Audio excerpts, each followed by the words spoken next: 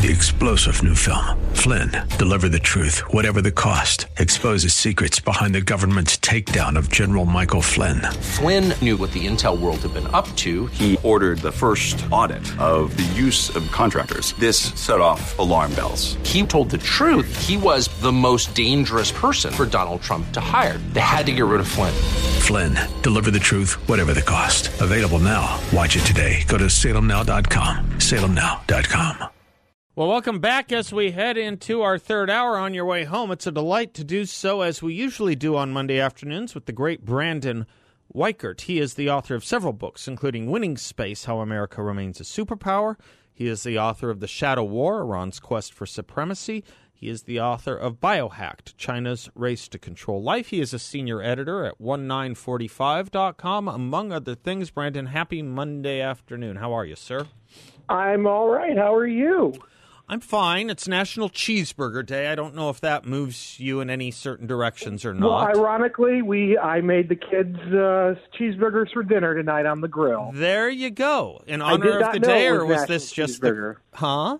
I didn't know it was a National Cheeseburger Day. Okay. I just there you had go. a bunch of beef flying around, and I said, let's whip it up before it goes bad. Well, there you go. Now you can retroactively tell them that was because it was due to the national holiday that I don't think anyone took any time off for, but there you have it.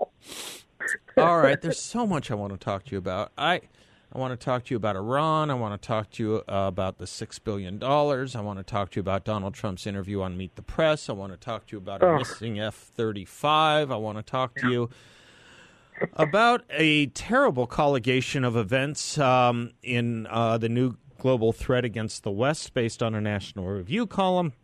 Where would you like to start? You tell me, and I'll tee it up for you. What do you want to pick? I guess we can start domestic first if you want, and then move out to foreign. Sure. Let's start domestic. So Donald Trump's Meet the Press interview. I'll tell you what I think. Okay. I think that Kristen Welker was awful and did a nasty job where she didn't air the whole interview, and then she tried to fact-check him off when he was off camera as they went to every break. And I have to tell you, I don't think Donald Trump was very good on a couple of layups, particularly on abortion policy. And then thirdly, I don't think any of it will matter. That's what I think. I think the third point, you're right. I think Kristen Welker has proven herself to be a degenerate liar. Yep. Molly Hemingway has a phenomenal piece in The Federalist that everybody should take the time to read because it is fact-checking the fact-checker. Yep. I don't know. Let me explain to the audience. I was talking about this earlier, but just for the audience's sake, this has become a media mantra and a Jen Psaki mantra that Democrats don't oppose bans on late-term abortions. And it's just manifestly untrue. We have video after video after video of every candidate that ran last year, including the debate that took place in the Senate earlier this year, where Democrats will not, will not, with the exception of Joe Manchin, will not commit to any time in gestation that they would put a limit on abortion. That's what we're talking about. Right, and the only reason Joe Manchin does is because his Senate career is hanging by a thread because he's in a red state. But go back to 2004. Right. Go back to 2008. Right. 2004, John Kerry, who, by the way, served in Vietnam, was touting his very progressive views on abortion. This was one of his big hits against George W. Bush. Go back to 2008. Barack Obama was proud of having voted present during Illinois State Senate session where they voted to allow for after-birth abortions. Rush Limbaugh, I believe, or Sean Hannity at the time interviewed a nurse who was working at Planned Parenthood. I have interviewed that nurse. This? I have interviewed that nurse, yes. Okay, so this goes back even further. This is child sacrifice on the altar of political correctness and, liberal socioeconomic policy. That's all that this is. And the Democrats are inveterate liars when they say that, Jen Psaki, I cringe when I see her because she's such a liar. Having said that, though, Donald Trump. He could have made that point. Having said that, he could have made that point. Yeah, right. I'm doing the old Larry David. Having said that, now I'm going to negate what I just said.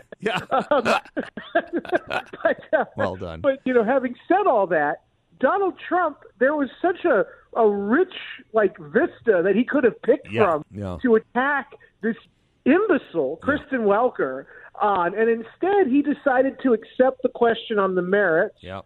And he decided to then basically spend 5 minutes in the interview last night. I watched it. It was awful. It was awful. Basically negotiating with her about when it would be acceptable to murder a baby. Right. Obviously, 9 months is too much. Right. Just but too 6 much. is too early. Right. And 5 weeks, though, is too early. Right. It's got to be just – he's doing his best King Solomon routine. He's going to split the baby right down the middle. Yeah. And I got to tell you, if that is – and he made it clear because she actually, in her defense, she gave him at least 3 different outs where he could have been like, well, let me clarify. Yep. But he kept doubling down. Right.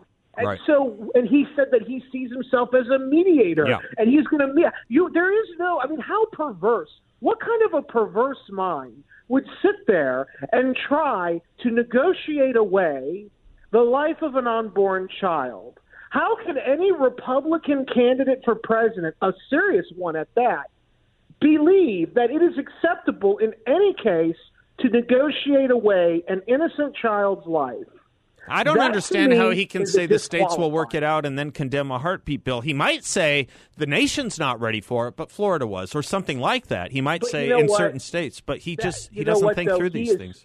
He is so invested in his own ego. This is all about owning DeSantis. Yeah. And that, to me, is a very dangerous mind because that means that the man has no real beliefs. And I know your audience doesn't want to hear this. I say this as somebody, I remind your audience, I was a very early and avowed Trump supporter when Andy McCarthy and Victor Davis Hanson and all these guys were very much opposed to him in 2015. I signed the letter supporting Trump. But I got to tell you, from the last 4 years, from COVID all the way to now this abortion thing, I am disgusted. I think that letter originated in Phoenix, Arizona, if I'm not mistaken. Yes, it did. Yeah. Yes, it did. I think some mutual friends of ours had a hand in that. Yes. Well, including me. Yes. Including this friend. Yes. That's what I was saying. Yes. But my point is that, I say this as somebody who was one of the conductors on the Trump train before all the beautiful you were. people that's on right. and that's hijacked it. That's right. This is a guy who's clearly – I used to say he's transactional on foreign policy, and that's great. But it's clear that he's transactional on everything. Yeah. And I was talking to Dr. Caputo, one of his former Health and Human Services people. Michael Caputo, I think, Yes. Mm-hmm. Yes, we were going back and forth politely on Twitter. Yeah. And, he was talking about the glories of incrementalism, and I shot back, and you could see the exchange. I said, honestly, if there's no difference on this issue between the Republican and the Democrat, I'm not even going to bother to vote, because this issue, to me, transcends national security, transcends economic policy, because it's a question of how we protect and treat the most vulnerable and innocent group among our citizenry, which is the unborn. And if we have a president, a Republican especially, who thinks, well, killing them up until the second trimester is okay, that to me is disqualifying. I don't even want to hear from you. I was already sort of hesitant. I was already leaning DeSantis, but now I'm just disgusted because guess what? Ron DeSantis has a long track record of not only being MAGA policies in every way, but plus he is an unapologetic pro-lifer. In Florida, he unapologetically passed the 5-week ban, and in fact, I wanted him to go even further and do a total ban. But but to me, this is just a baseline issue. And if the Republican frontrunner can't get his act together and say, at the very least, just say, I left it up to the states.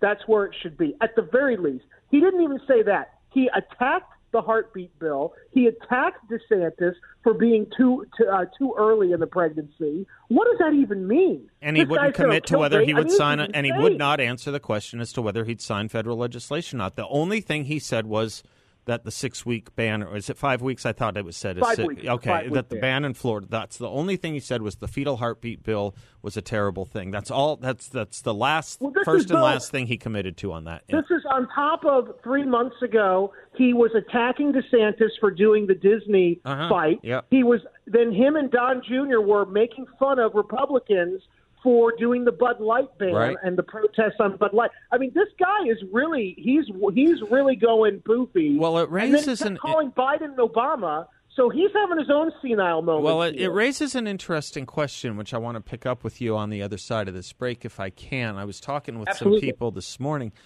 and it's a question of Donald Trump perhaps thinking he's now running in a general election.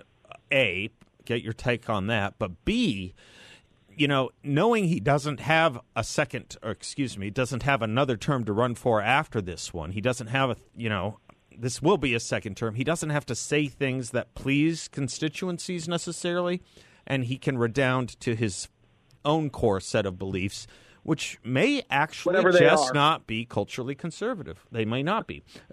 He did it in the first term. He did it very well. I want to say that very clearly. But that may not be who he actually is when you remove the political considerations. You and I will come back on that. We'll be right back. Welcome back to the Seth Leibsohn Show. Brandon Weichert is my guest, Weichert. We the Brandon is his X or Twitter or Twix handle, as we call it around here. You like that? We're calling it Twix. Yeah, I like that. Yeah, it's kind of a blending of the... let me give you the syllogism this way and see what you think, and take it apart as you feel free to. Donald Trump is so far ahead in the primaries, it doesn't seem anything is going to change that. So he sees himself as running as a general election candidate right now, not really needing to say things that please the conservative primary voters for the reasons that he seems to think he already has the primary won, and that, his base doesn't really care that much about the specifics you and I were talking about. They love him regardless, and without having a future term to worry about, he doesn't have to say things that please certain constituencies. He can just be who he is, untethered and unmoored to constituency demands. That's the syllogism. It's a thought. Well, that would be the best case scenario. But when has he ever tethered his behavior to political realities? I mean, to be fair to him, 2016 was the definition of running against the political winds and, by being himself. Mm-hmm. Remember, he kept saying, "I'll be presidential later." Yeah. Yeah. I always got the sense. The one thing I liked about him in 2016, an enduring thing that I liked, is that what you see is what you get. Yeah. But now it feels like maybe he was pulling the wool over. Maybe he was, typical realtor selling the dream.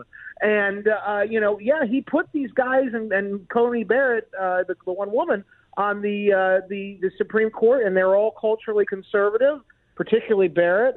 But the fact of the matter is, was that really him, or was that his contacts within the Federalist Society that were pushing him? And can he be relied on? Can he be relied on to continue to do those sorts of moves if he were to be reelected as president again, which I don't think he's going to be, because I think he's going to get kneecapped with these 91 felonies. But, he might get the nominee and then get kneecapped that way. But the point is if he is able somehow to get back into the White House, that interview with Kristen Welker was very illuminating, I thought, because you might be right. Maybe he thinks it doesn't matter anymore. He can do whatever he wants. That's scary, because whatever he wants is clearly not what our movement demands, which is a baseline respect for life. Right. And as for when you said his base, I'm assuming you're referring to the specific MAGA. Yeah. Yeah. Okay. Conservative voters that support him. Yeah. Right. Sure. Well, yeah, but there is there's a divide there between conservatives as well, and then you've got the MAGA voter who are not always conservative. There's sometimes those Reagan Democrats who compose that MAGA coalition. But then, if they're unwilling to even listen to what he says, but rather will just follow him because it's him, that's scary in and of itself, and that creates a whole new set of problems for our dying republic. And so, I hope it's just a case of him just trying to. But it's bad politics because he hasn't won the primary yet. There's a long time. And by the way, he's not doing as well. And this is internally. His people know that it is very tight. It is much tighter in Iowa, for example, than he's letting on publicly. And it's actually tightening up in New Hampshire and South Carolina, which are the three first primary states. And I think, I've said for months, I actually think DeSantis is going to win Iowa. I'm not sure about New Hampshire, but I also think DeSantis is very, very competitive in South Carolina. Certainly Nikki Haley and Tim Scott are as well because they're from there, which means that Trump is not a shoo-in for those three early primary states. All these polls are just sort of wishy-washy, theoreticals. Let's see when the vote gets there. The votes don't start till mid-January. So Trump putting his foot in his mouth like this and looking completely, ridiculous, he could alienate a lot of people. He needs to keep not just the MAGA voters, but he's got to keep that other conservative base of religious conservatives. He's got to keep the social cons. He's got to keep some of the more defense-minded guys. And he's really on the bubble right now. And this interview was I don't know who thought it was a good idea to have him do that, but it was a disaster last night. Well, whenever he talks with the mainstream media, it always, and he does this with the New York Times, what's her name, Maggie Haberman, a lot. Haberman. Right. He does this with her a lot. And Swan. He keeps giving them interviews, right, and Swan over at, Politico? Is he Axios or Politico? I don't know where Axios yeah, or one of the two. Yeah. Right, he keeps doing that with them. There aren't enough conservative talk show hosts and outlets that would like to interview him and be, friendly. But, and then he blasts them afterwards.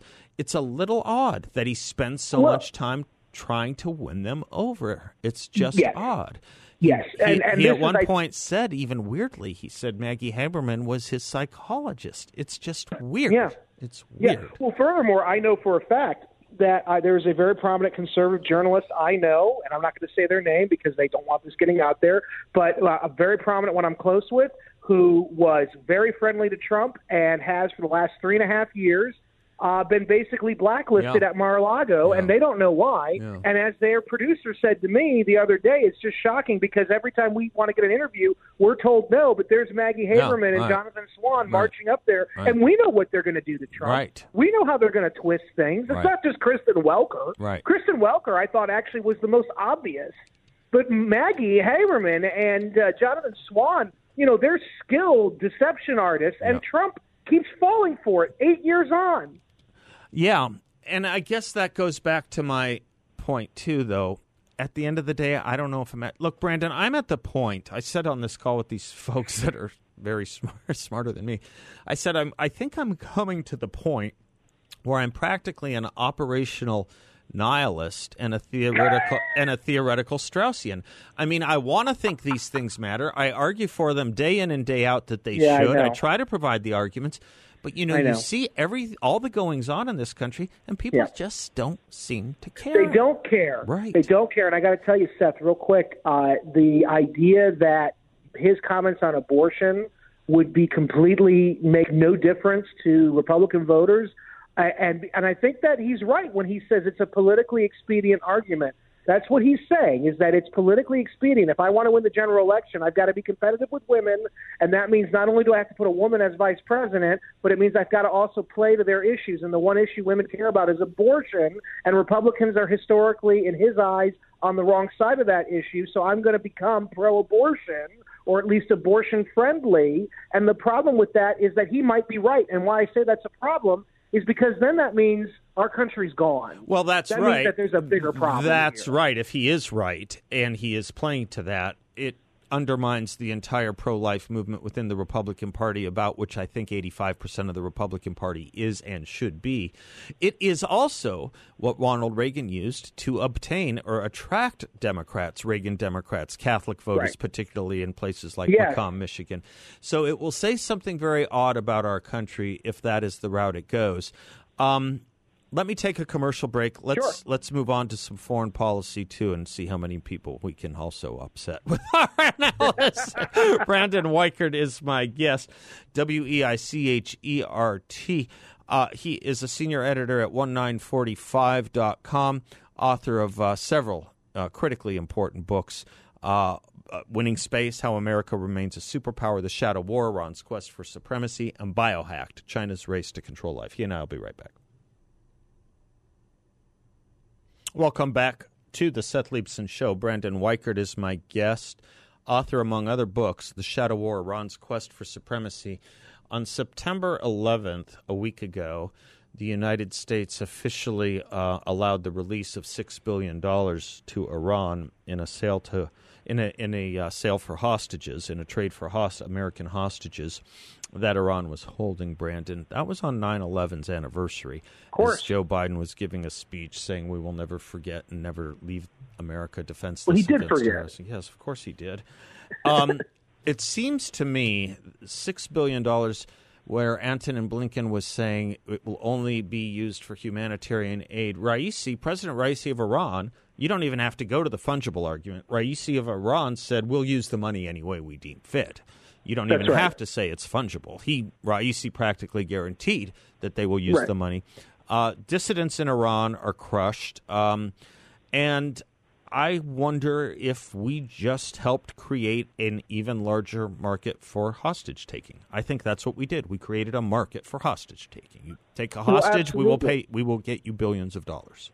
Absolutely, but more importantly for the near term, I mean, that's terrible too, but that money, what is it going to be used for? Yeah. Well, it's going to be used to fund not just terrorism, but it's going to be used to fund large-scale unconventional military operations directed against not just the United States, but its partners in the Middle East, Saudi Arabia, and Israel specifically. Furthermore, it's going to be used to strengthen Iran's position relative to those other two powers in the region and to therefore allow for their neo-colonial buddies in China and Russia to have greater influence and sway over this very important resource-rich region, and they're going to all together be working to push the Americans out, which we are already hanging by a thread and have been for 20 years in the region.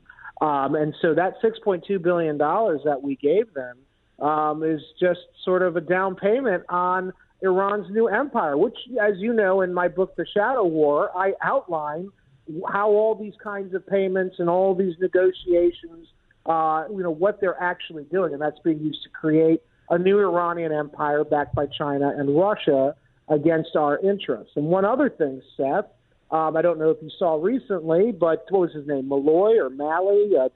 Mallory. The Biden administration envoy, turns out was basically a plant by the Iranians. Yeah. So they removed him. Now, I have it on good authority. It was a kind of a shadow war within the administration between a guy named Brett McGurk, who is a pretty hawkish Iran expert or Middle East expert for the National Security Council. And my understanding is that he or somebody that is in league with him basically leaked this information about this pro-Iranian envoy we had to get him pushed out, because now McGurk is running the whole portfolio. And the Tehran Times today released a previously unknown recording of McGurk in a meeting with a top Iranian diplomat at the UN.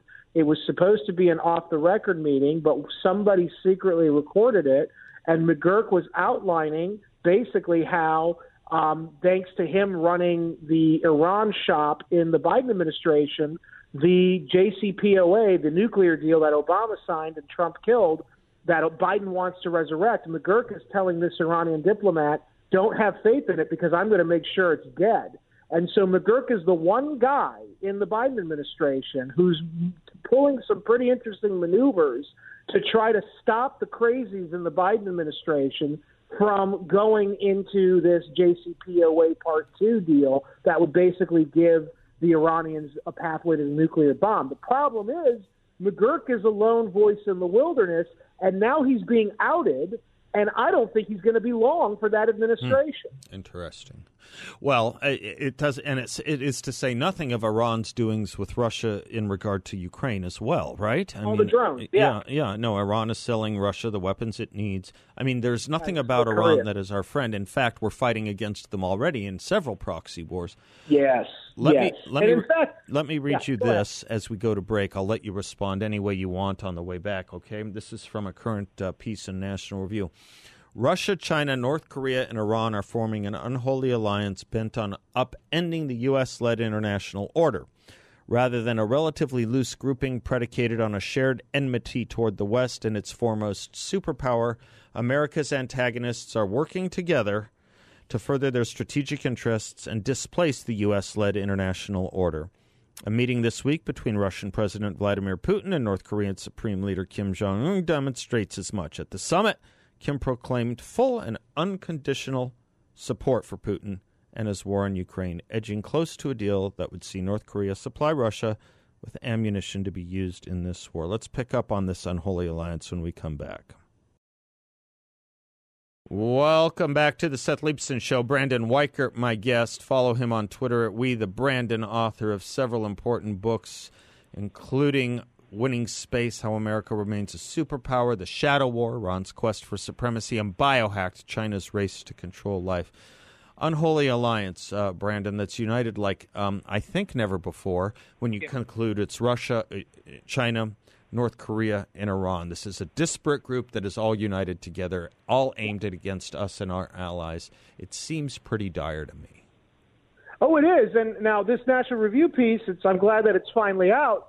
But, I wrote about this 3 years ago. Yes, I was warning about this well before this National Review piece. But, of course, nobody listens to me because I was a dirty Trump supporter. So, it is what it is. But this piece is right.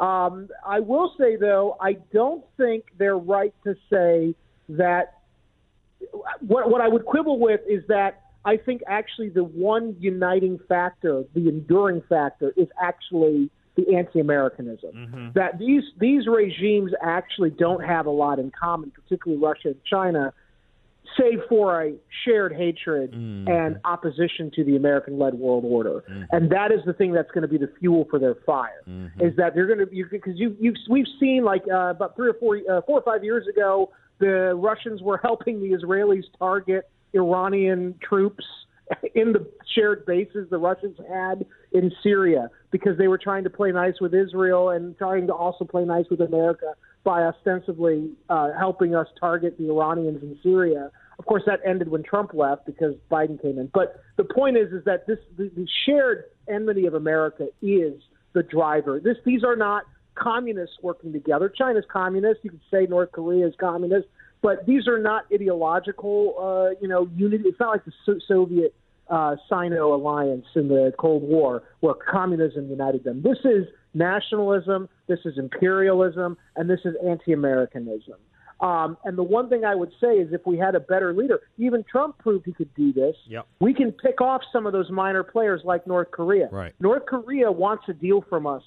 Trump got a deal. He cooled things down. The reason Kim is doing what he's doing is because he thinks Biden is completely opposed to him and won't give him the time of day. The real core, though, is Russia and China, and we have spent 40 years, 50 years empowering China with these ridiculous trade deals, and at the same time, the last 30 years since the end of the Cold War, pushing Russia into China's arms because of NATO expansion. And that is the key thing here. And the things that we need to do to stop this, ending trade with China and stopping NATO expansion, our current crop of elites are preternaturally incapable of doing. Well, you make an interesting point about the ideologies that sustain these regimes in North Korea and China, it being one thing, in Iran a totally different thing, in Russia who knows what. Completely different, yeah. It does substantiate the thesis of the red-green axis on the one hand, but it also has this unique feature of poising America to have an ideological fight against all these ideologies as well. And we have not prepared ourselves for any of it. We have never ideologically confounded or destroyed communism. I would say there are more communists in America now than there were during the McCarthy era or in 1989, for that matter. We have not thoroughly discredited it at all. It's alive and beating well in the halls of Congress as well as throughout the rest of the United States. When it comes to Islamism or political Islam, whatever you want to call it. Omar. Exactly, but whatever you want to call what sustains the Iranian regime at this point or the terrorist Islamic terrorist states, we have never ideologically defeated them. We have bought into their gripes against the United States. Absolutely. And we empowered the Taliban and we empowered the Iranians with the deal. Correct. And whatever it is you want to say about Putin, we don't seem to know how to handle him or what to do with him or what his regime is sustained by, some form of odd, possibly fumes of communism wedded to a new kind of nationalism. But whatever it is, we're just not ideologically prepared, as we were to win the Cold War. Well, we're not ideologically prepared because the country is more divided than it's ever been. Correct. Because on one side, you have crypto-communists, and on the other side, you have whatever you want to call the right. I mean, I don't know, because based on our previous discussion earlier in this hour, I don't know how I would describe the right. I don't think it's conservative anymore. I don't know what it is anymore. But, it's definitely not communist, thank God. But I do think that the left today is actually more communist and more friendly to the communist cause than it was when even the Communist Party USA was running around and Whitaker Chambers was reporting us about it. Right. They're actually in the halls of power now. Yes, correct. This is a scary thing right now because how can we? And the formulation, the ideological formulation, Biden and the elites in D.C. are trying to push is this democracy versus autocracy thing. Yeah. But they are pretty autocratic in the Biden administration, labeling anybody who disagrees with them as domestic extremists or terrorists, and using the power of the security state to go after anybody who says anything that they don't like. That is, to me, autocratic. And so this whole sort of the attempt by Biden to make this democracy the autocracy, well, he better look in the mirror because there's some dangerous bits of autocracy that his administration is championing as it relates to his Republican rivals. I think that's right. And one of the things, I think Donald Trump could be at his strongest on this issue, on foreign policy, quite frankly. Ironically, because he wasn't a foreign policy guy. Ironically, yes. And weirdly, as you rightly point out, and to my dismay, too much of our party is increasingly less interested in this issue. But I'm hoping between your writings and these interviews and the article I was pointing out to you today, I'm hoping there's a wake-up call, because it's going to be uncomfortable if we wait too much longer in a way that'll make it too late. It's going to be the nightmare scenario in World War II among American strategists was back in 1942, 1943. The fear was that the Nazis and the Japanese were going to basically surround the United States geographically with forces. Now, thankfully, they were never able to do that because we were able to punch back. But right now, it looks like instead of Nazis and Japanese imperialists, it's Russians and Chinese communists with their buddies in Venezuela and in Iran and in Syria and in North Korea doing what we used to fear the Axis powers were going to do. And the difference is we're not firing a shot and we're not doing anything because our leadership is so blinkered. They can't figure out whether Russia's an enemy. They can't figure out if they want to do business with China. And they're all obsessed with hating and going after their domestic foes with much more ferocity than they are their foreign foes. You want a good title for your next piece? Sure. Blinkered, Biden, and Blinken. I might steal that from you. Yeah, I'm offering it. In daylight, in broad daylight, I am offering it up to you. Blinkered, Biden, and Blinken. Brandon, you're great. Thanks, brother. I love catching up with you. I hope you stay well. All right. God bless. Until next week. See you next week. You betcha. I'm Seth Leibson, and we'll be right back. Welcome back to the Seth Leibson Show, portions of which are brought to you by Weichert. Weichert is headquartered here locally with a great investment in a secure and collateralized portfolio that delivers a high fixed interest rate, up to 10.25% fixed rate of return, 10.25% fixed rate of return. It's a portfolio where you'll know what each monthly statement will look like. With no surprises, you can turn your monthly income on or off, compound it whatever you like, and no loss of principal if you need your money back at any time. There are no fees in this secure and collateralized portfolio. Check them out at investYrefi.com. That's invest, the letter Y, then refy.com, or give them a call at 888-YREFI-24. That's 888-YREFI-24. I know Brandon and I always get criticism whenever we talk domestic politics, but we'll see. We'll just see. He's expressing views that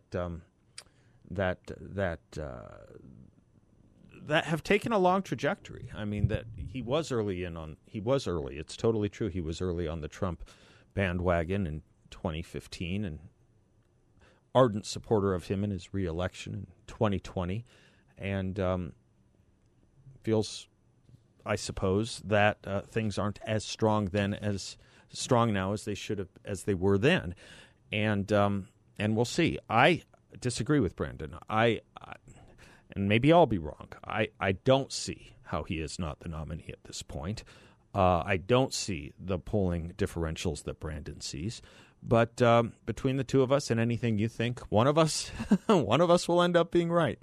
There's a lot of problems, though, going on. We mentioned some of the international, of course, the domestic, which we spent a lot of time on today as well.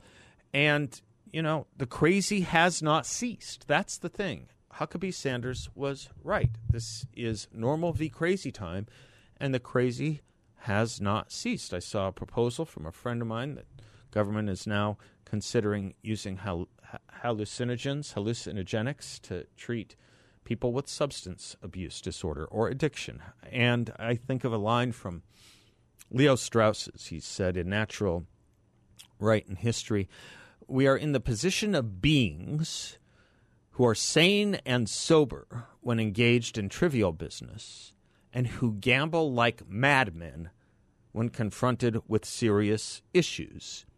It is retail sanity and wholesale madness." That is a great description of the time we live in. People peddling ideas and concepts with all kinds of pseudo-sophisticated analysis and reasoning that sound sane or sound sober, but when you look at are little more than wholesale madness. I'm Seth Leibson. Until tomorrow, David, thank you. Bill, thank you. Everyone, thank you. God bless, and class dismissed. 3-star General Michael J. Flynn, head of the Pentagon Intelligence Agency, knew all the government's dirty secrets. He was one of the most respected generals in the military. Flynn knew what the intel world had been up to. He understood its funding. He ordered the first audit of the use of contractors. This set off alarm bells. The explosive new documentary, Flynn, Deliver the Truth, Whatever the Cost, uncovers the facts behind this scandal. Flynn told the truth. He was the most dangerous person for Donald Trump to hire. I find out the worst enemy that I'm going to face in my life is right here in America. They took my assessment and they wanted me to change it. And I was like, I'm not changing it. They had to get rid of Flynn. With in-depth interviews, archival footage, and never-before-seen personal records of the man behind the headlines. I just felt like I was drowning. Flynn, Deliver the Truth, Whatever the Cost. Available now. Watch it today. Go to salemnow.com. salemnow.com.